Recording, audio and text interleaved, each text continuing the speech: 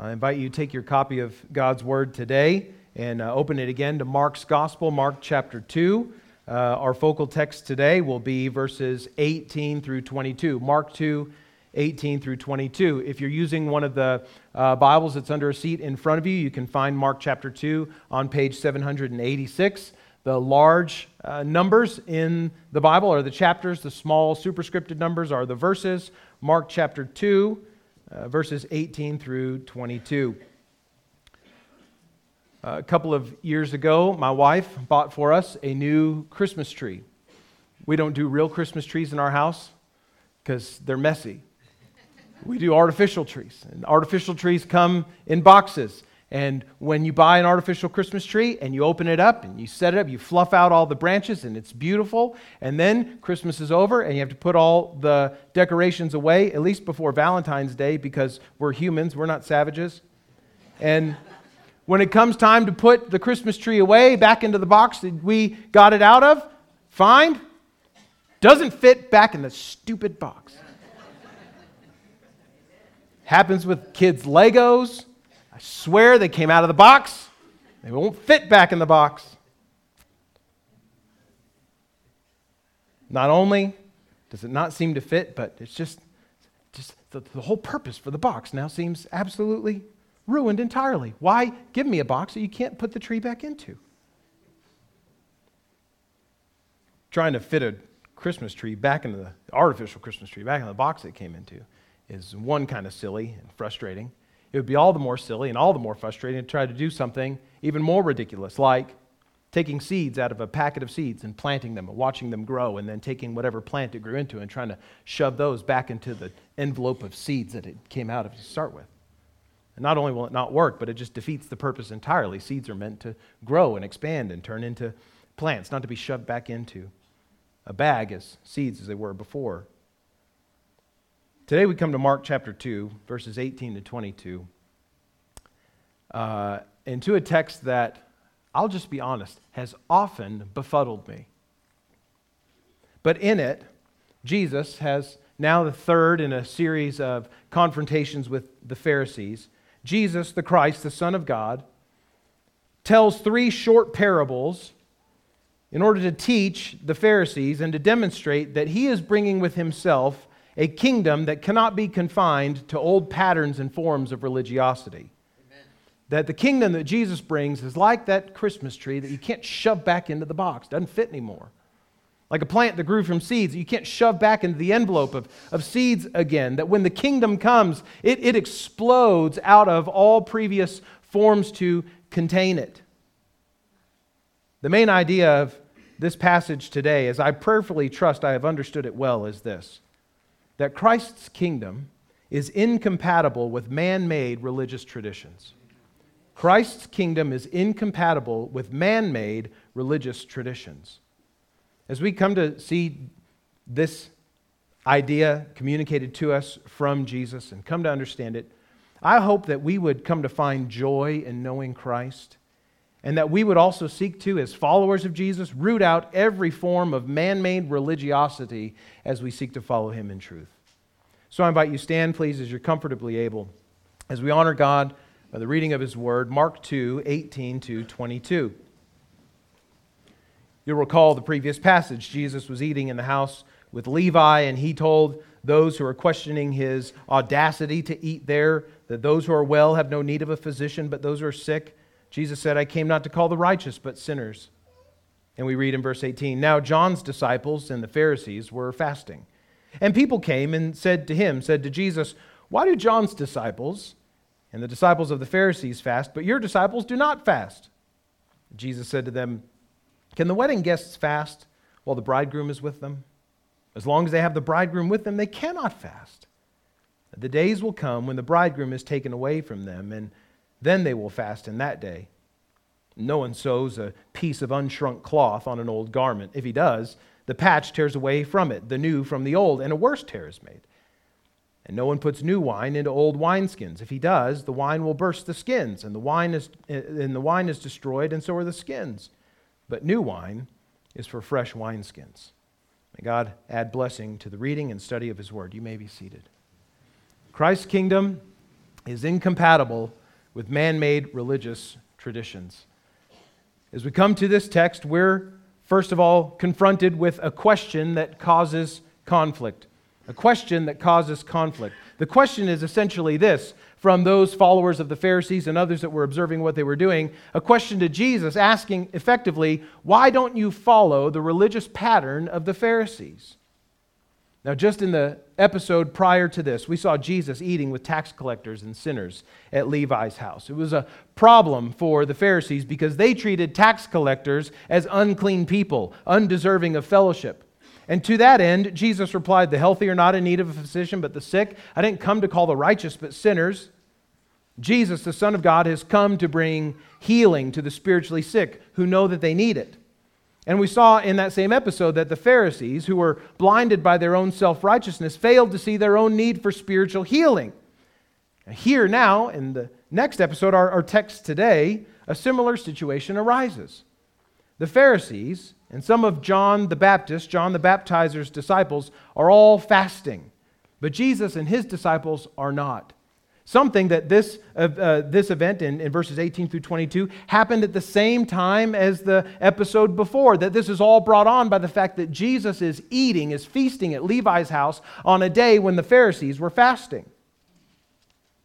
By the time of Jesus, Jewish piety and devoutness of religious practice was demonstrated in three different ways, three different practices: prayer, almsgiving, and fasting. In the practice of these, some Jews thought themselves to be demonstrating right religion. This is how you know that someone is serious about being a Jew in Jesus' day. They pray, they give alms, and they fast. Now, this is not to say that these are inherently bad practices. It's good and right to pray to God, the Father, who is over all and who exists in sovereign control of all, who knows our needs and who delights to answer our prayer according to his riches and glory. It's good to pray. It's good and it's right to give generously to those who are in real need. Giving alms, giving to those who are poor, demonstrates a recognition that all that we have is ultimately from God's provision, and that in some ways God uses us as agents of his provision to those who are most vulnerable. It's not wrong to give to the needy. It's not wrong to deny yourself food for a time, to fast, as you seek to draw near to God in prayerful dependence upon him. But each of these can be perverted if used in order to draw attention to yourself rather than turning your attention to God in a relationship of trust and faith and dependence upon him. Prayer, almsgiving, fasting, not bad things, but very bad if practiced wrongly. There are in the Old Testament a number of different fasts that are observed among the life of God's people, the Israelites, the Jews. But there's only one fast that was actually commanded in all of God's law, the first 5 books of the Old Testament, Genesis through Deuteronomy. That one fast was a one-day fast on the Day of Atonement, the holiest day in the Jewish calendar, Yom Kippur. It was the day on which the high priest of the Jews would offer a sacrifice to God for the sins of the whole people of Israel. The people's fasting on that day was meant to remind the people to mourn their sin that had separated them from God in his perfect righteousness and to return to him in repentant faith and trust. That's why they fasted that one day. Now, the Pharisees, who were experts in the law of God and more than a little proud of themselves, as we have seen, by Jesus' day, they had begun to follow a different pattern for fasting. Not one day a year, but 2 days a week. And they viewed this semi-weekly fasting as a means of demonstrating in a visible way for other people to see that they were pious, devout, serious Jews who were right with God. They had even convinced, it seems, some of John the Baptist's disciples. And it's interesting because John the Baptist was not a good friend with Pharisees. He called them a brood of vipers, called them to repent. And yet, it's some of his followers that are doing exactly what the Pharisees are doing here. The whole pattern of fasting seemed to grow so popular, at least so well known in Jesus' day, that when Jesus and his disciples don't follow the proper pattern of fasting on Mondays and Thursdays, that they're viewed as somehow out of step with Jewish religion. Why don't you do what the Pharisees are doing, Jesus? The problem with the Pharisees' practice of fasting twice a week is that it's nowhere commanded by God. That's problem number one. Theirs was a self-imposed structure. They took it upon themselves to do this fasting, and they took it upon themselves to say to everyone else, this is how you know if someone's serious about their faith, that they fast like we do. They took the law of God and they sought to add to it, drawing an ever-shrinking circle around those who were really pious and separating those who didn't take religion seriously enough. The problem with the people's question to Jesus, why don't you fast like the Pharisees do, is that they aren't asking, why are you violating the law of God, Jesus? But rather that they're asking, why don't you follow the religious expectations of the Pharisees? Why don't you do what we've always done? Now, Jesus has already found himself on the end of strange looks and accusations by the Pharisees at least twice. He'll find himself on the bad side of the Pharisees a number of more times throughout his life and ministry. When he pronounced a paralytic man's sins forgiven in a crowded home in Capernaum, the question was, who do you think you are, claiming to do what only God can do? When he ate with Levi and his friends, the question was, how do you dare be near to people like this? And now the question is, why don't you do things the way that we've always done them? But that's the telling point, isn't it? That the fasting that the Pharisees are engaged in is not the way they'd always done it. And it wasn't the way that God had commanded. Their pattern went beyond and to the extreme of what God had commanded. And they took this practice, this personal discipline, and applied it and imposed it upon others as a test of faithfulness. Here's a warning for us, just in the first question that's asked of Jesus, why don't you do what the Pharisees do? The warning for us is this, that no one is immune to the error of equating man-made traditions and preferences with orthodoxy, with right praise, with right worship, with right knowledge and understanding of who God is. Not a one of us is immune from substituting our preferences for what makes a true Christian. The Pharisees were not, I don't believe, intending to be malicious, hateful men. Their movement grew out of a desire to reform the Jewish faith after the return from exile in Babylon, to know God's law and to observe what had been forgotten. But in their growing expertise and their knowledge of God's law, they had become so focused on keeping the law, of checking all the boxes in the law and all the boxes that they added to the law, that they missed what the law was there for in the first place. The law of God does not exist to tell us how we can earn and keep God's favor by doing the right thing. That's not what the law does. The law was given to reveal God's holy and righteous character and to reveal His people's need for forgiveness of the sins that separated them from such a righteous God. The law does not say to us, prove your righteousness by performing sacrifices. Rather, the law says God declares you righteous by your faith in Him. Genesis 15:6. Abraham believed God and God credited it to him for righteousness. And the law tells us that God has made a way for our sin to be paid for by a sacrificial substitute. But yet the Pharisees had come to misunderstand the law so as to make it say something quite different. Prove your holiness to a holy God and to others by keeping the law. Fast twice a day, every day. Twice a day, every day? You can't do twice a day. Twice a day, every week. No, twice a week, every week. They might have liked it twice a day, every day too. The spirit of the Pharisees is alive and well in all of us today. Not a one of us is immune from taking personal preferences and religious traditions and making them into tests of orthodoxy. Christian, what traditions do you hold on to that are nowhere found in God's Word that you treat as tests of genuine Christianity or as a demonstration of real faith? Is it singing out of a hymnal only? Is that what makes a real Christian? Is it never singing out of a hymnal at all? Is that what makes a real Christian? Is it being a part of a church that has a Sunday school program that's called Sunday school and nothing else? Or is it being a part of a church that only has home groups? Because Sunday school is old-fashioned and stuffy, don't you know?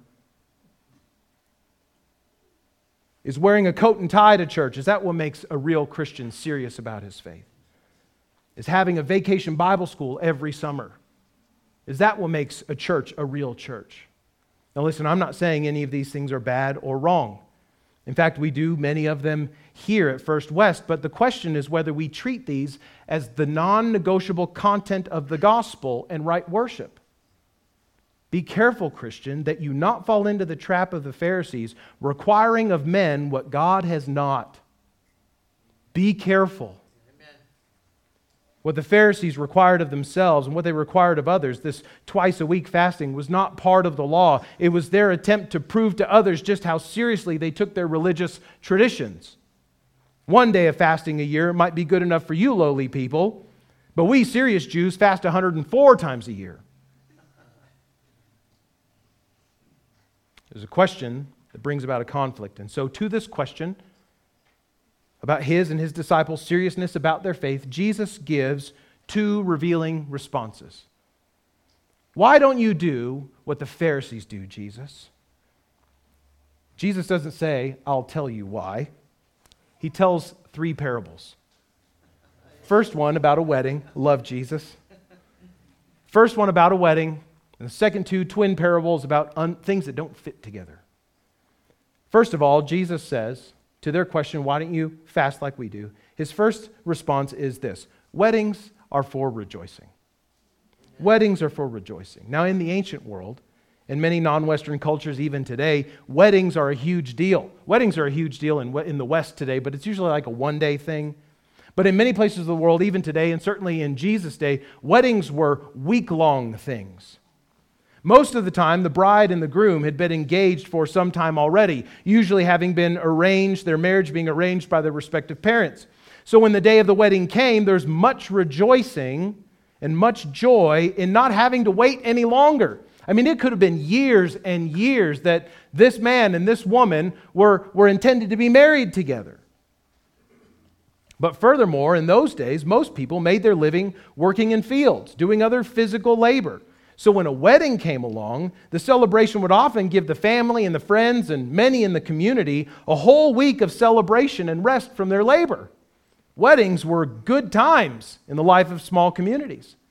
Now, the highlight of the whole wedding, today in the West, in our weddings today, the highlight of the wedding is when the doors at the back of the sanctuary or whatever open and the bride walks in. But in that day, the highlight of the whole wedding was when the bridegroom appeared, when the husband showed up, when the future groom made his arrival to the celebration.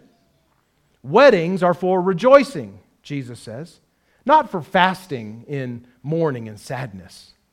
Jesus said fasting is for days of sadness. Weddings are for celebration. Today, the bridegroom is here.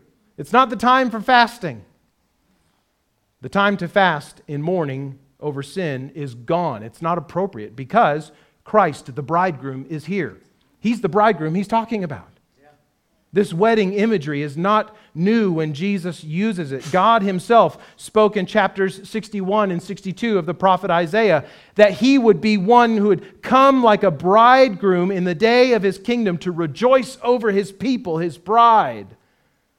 John the Baptist applied the same language to Jesus in John's Gospel, chapter 3, verses 29 and 30. When he said to those who were talking and following and questioning him, he said, "The one who has the bride is the bridegroom," John the Baptist says.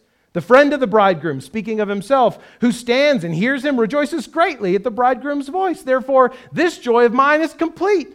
My purpose has been fulfilled. The bridegroom's here, and I've pointed people to him. He must increase," John 3:30, "but I must decrease." Jesus is saying in this short parable about not fasting when the bridegroom is there, "Dear Pharisees, my disciples do not fast because the kingdom and salvation that Israel has long awaited for is here in me." He then gives a veiled reference to his eventual death. A time will come for mourning when the bridegroom is taken away by force. And the disciples will mourn for at least 2 days until his body is raised from the dead. But then, all through the rest of the New Testament, the life of the Christian is not one of gloom. It's a life of joy and the salvation that they know in Christ. It's a life of freedom from the sin that they have, freedom in Christ from sins that he died to bring forgiveness of. It is a life of transformation, a life of abundant purpose that is theirs in Christ, the bridegroom. Amen. And they're glad that he's there. Jesus, by his appearing and in his kingdom, transforms lives from mourning in sin to rejoicing in salvation. It's not time for fasting anymore.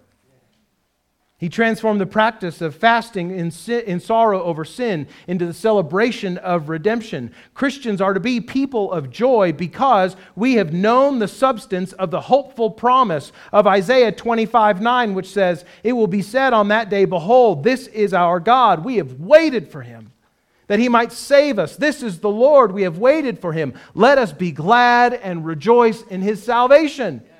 When salvation is present in the person of Jesus, the time for fasting is over. That's why we feast, Pharisees, Jesus says. But then Jesus gives another reason that His people don't fast like the Pharisees do. Weddings are for celebration, yeah. And the second reason gives in the form of two twin parables. The second reason is this, that false forms can't contain what is true. First reason we don't fast is because weddings are for celebrating. The second reason is because false forms, and if I could add in parentheses there, false forms of man-made religiosity can't contain what is true. Jesus makes this point by telling two parables that have the same meaning. Let's just read them one more time. Verses 21 and 22. No one sews a piece of unshrunk cloth on an old garment. If he does, the patch tears away from it, the new from the old, and a worse tear is made. No one puts new wine into old wineskins. If he does, the wine will burst the skins, and the wine is destroyed. And so are the skins, but new wine is for fresh wineskins. That's why we don't fast. Easy enough? Let's close our Bibles and go home. I'll tell you, these two parables have frustrated the tar out of me for a number of years. Because for me, they are difficult to understand. So if these are difficult to understand for you too, welcome to the party. If you know all the answers to these two parables, wonderful. Let's go party.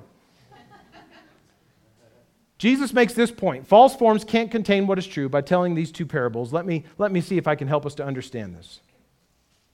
These two parables have essentially the same meaning. In the first, the one about the new patch on an old garment, he says that no one sews a piece of new, unshrunk cloth as a patch over a hole in an old garment. Because when you wash that garment, the patch will shrink and it'll tear the old garment even worse than it was before. And in the second parable, he uses the analogy of new, not yet fermented wine being placed into old wineskins. Wineskins were normally goat skins, attempted to be pulled off the animal as whole as possible, tie up the leg openings and pour wine into it where it would ferment.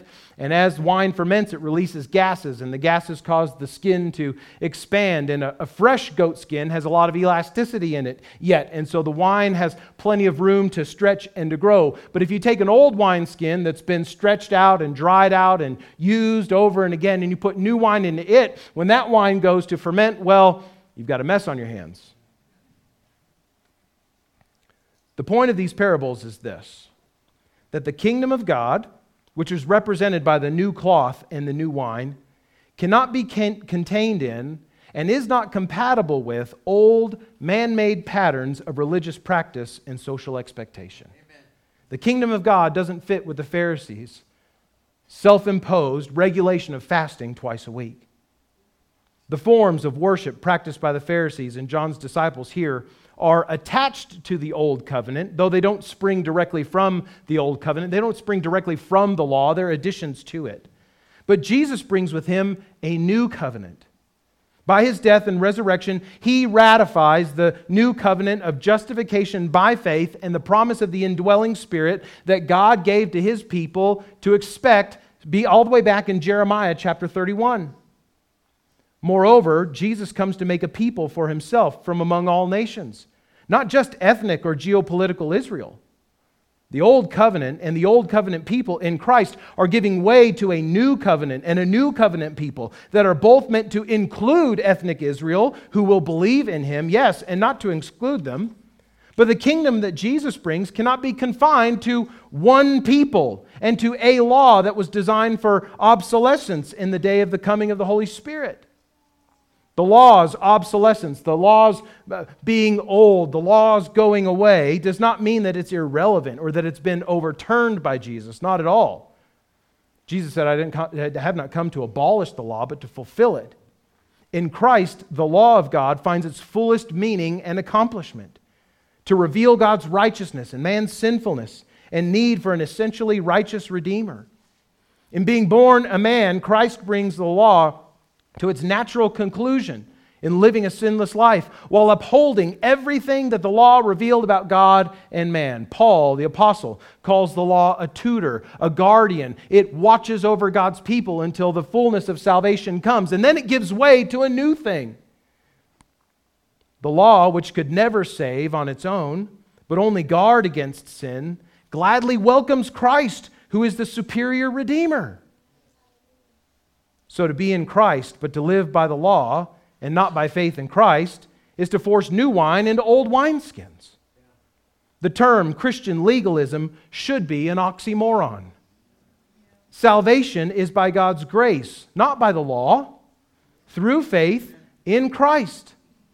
Now, we're saved by God's grace through faith in Christ, but that doesn't mean that we're saved by grace through faith in Christ, not by good works, and not just to do good works. We don't do good works to earn God's salvation, and we don't do good works to keep God's salvation. Christian legalism is an oxymoron. But so is Christian antinomianism. Antinomianism means anti-law. The antinomians they're still around today, would say that because Christ has died for sin, I'm now free to live however I want. Not true. Christ fulfilled the law. God's holy expectations for living don't apply to me anymore. Not true. Paul says to those who would live this sort of way in Romans chapter 6 that Christ has not died to redeem us from a life of sin to a life of sin. Instead, He's redeemed us from a life of sin to a life of sanctification, where God by His Spirit is working out holiness in our lives and what we do, not to keep the salvation that He's given to us, but enjoy and in fulfilling the purpose for which we have been made. Amen. The law still truly reveals that God is righteous and man is sinful. Friends, don't tear your Old Testaments out of your Bibles. The law is still good. Not for making us saved, not for bringing us salvation, but the law is still good for revealing that God is holy and we are sinners in need of redemption. And that reality is graphically displayed at the cross, where we see Jesus paying the price of our sin. The wages of sin is death. We see God's justice against sin in Christ on the cross as He died in our place. But we also see the mercy and the grace of God present in Christ at the cross, where Jesus died in our place. So a new covenant people, being born again, as Jesus says in John 3, cannot be reborn in spirit in order to sin, and cannot be reborn in spirit in order to keep a law that Christ has already fulfilled, but rather to be sanctified and to live holy lives before God in all joy and obedience to Him. Amen. Christ's kingdom is incompatible with man-made religious traditions. Pharisees, those days of legalism are going away. They can't save you. They never could save you. Jesus is saying the new covenant is just around the corner, so we're feasting because salvation is here. Yeah. Friends, if in our attempt to point people to Christ, we require of them more than Christ has commanded, we will lose the gospel. Let me say that again. If in our attempt to point people to Christ, we require of them more than Christ has commanded, we will lose the gospel. We will fall into the trap of Christian legalism. But likewise, if in our attempt to make disciples of Jesus, we also try to keep everything the way that we like it and never change anything, we'll find ourselves joyless wedding guests in the presence of the bridegroom. We have God's Word to guide our joyful and true worship. The new wine of the new covenant does not mean you get to go do whatever you want. God has still spoken. His character has not changed.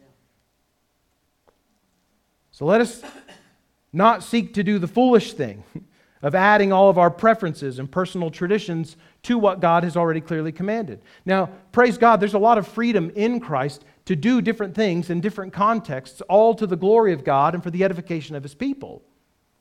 The way that we do church in Albuquerque, New Mexico, in Taylor Ranch, is a little bit different than the way that believers do church in Senegal. But if we're all doing it under the submission to God's Word and Christ's kingdom, well, friends, there's lots of freedom in there to bring glory to God and make disciples of Jesus. Christ has ratified a new covenant of restored relationship with God through faith in Jesus, who died for sin and was raised again. When the new covenant emerges out of the old, like the plant that grows out of the seed, it cannot be shoved back into the confines of the old. It is God's kingdom with Christ as King that we become citizens of as we submit to Jesus as Lord. We come to live as loving servants of a mighty King who has made us new. So let us not find ourselves trying to do the very silly thing of forcing Jesus to fit our cultural and religious expectations and comforts. But rather let us find ourselves joyfully worshiping in spirit and in truth for the fact that it's by grace that we've been saved through faith, and this not of our own doing, so that none of us may have any cause to boast in the works of our hands or the righteousness of our man-made traditions, but only to boast in Christ, the Son of God, who gave His life as a ransom for many. The kingdom of Christ cannot be contained by man-made religious traditions. The kingdom of Christ calls people to submit their lives to His kingdom. If I could say the whole thing a little bit differently, I would say the kingdom of Christ cannot be contained in man-made cities. But as the kingdom expands throughout the world, He is calling every city of man to be submitted to Him. Which means that sometimes when we come to Christ with our expectations, with our values, with our norms, sometimes those are affirmed by Jesus and made even better.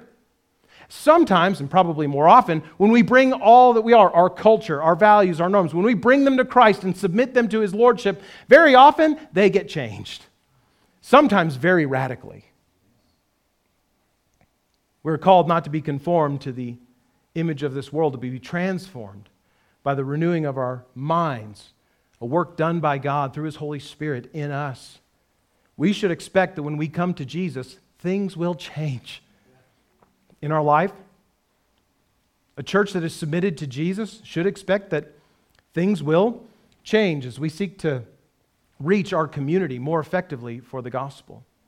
The things that never change, the nature, the character, the person of God, the necessity of repenting of sin and trusting in Christ for salvation, the call to obedient, faithful living, following Christ and being sanctified by the Holy Spirit, those things never change. Amen. But our songs sometimes change. New ones get written, old ones get rediscovered. New musical instruments get invented. We use those to the glory of God. New Bible study curriculum come out that maybe we haven't used before, but ought to think about doing. New evangelistic tools come about that maybe help reach a different generation a little bit better than the ones before. Friends, all of these things submitted to Christ and to His Lordship, transformed by Him, can and will be used for His glory. Let's not get stuck in stuffy, man-made forms of religiosity that are not the gospel and do not lead people to joy. But on the other side, let us not fall into the trap of saying, Jesus died to make us free, let's do whatever we want. Because that's not the case either. Let's follow Christ faithfully. Let's follow Him truly. Let's follow Him as new covenant citizens, having repented of sin and trusted in Him for salvation. Yeah. Friend, if that's you this morning and you need to come to Jesus for this kind of life, this life of freedom from sin, this life of renewed purpose, of worshiping God and the way that you were designed to do, you can have that life today by placing your faith in Christ. I invite you. We'll sing a short song of response after I've prayed here in a moment. And after we dismiss to Bible study groups, come and find me. Let's talk together about how you can know this Jesus, how you can have your life transformed by Him, how you can have forgiveness of sins and a right relationship with God and assurance of that thing. Let's meet today. Let's talk together. Let's see from God's Word the promise of salvation that is ours as we come to Christ. The true and better Adam, the true and better Moses, the true and better David, the King of all kings and Lord of all lords. Let's pray together.